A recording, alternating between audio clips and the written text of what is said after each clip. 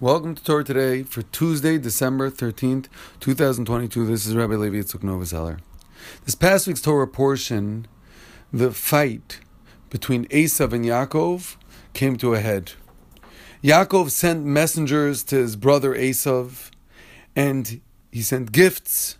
He prepared himself for war, and he prayed.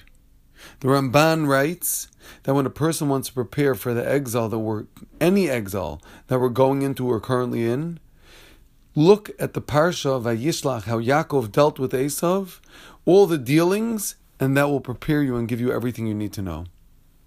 One of the interesting things is that Yaakov, when he was praying, he said, Rabbeinu Shalom, my father, save me from my brother, from Esav.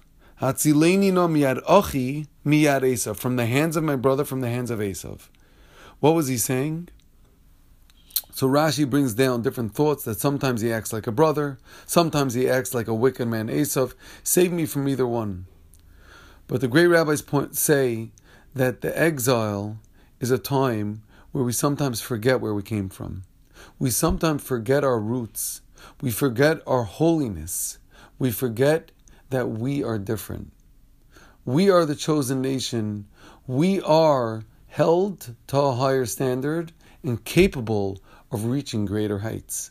That's the message. Hatzileni na, save me, miyad achi, miyad Esav, from the wicked man Esav, who's my brother and who's acting like my brother. The wicked brother that I have, the more he becomes close to me, the more influence he has on me, and the more negative of influence I receive and I become. Save me from the closeness of Esav.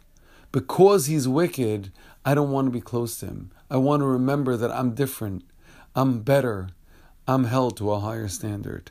Thank you very much for listening. Have a healthy and successful day.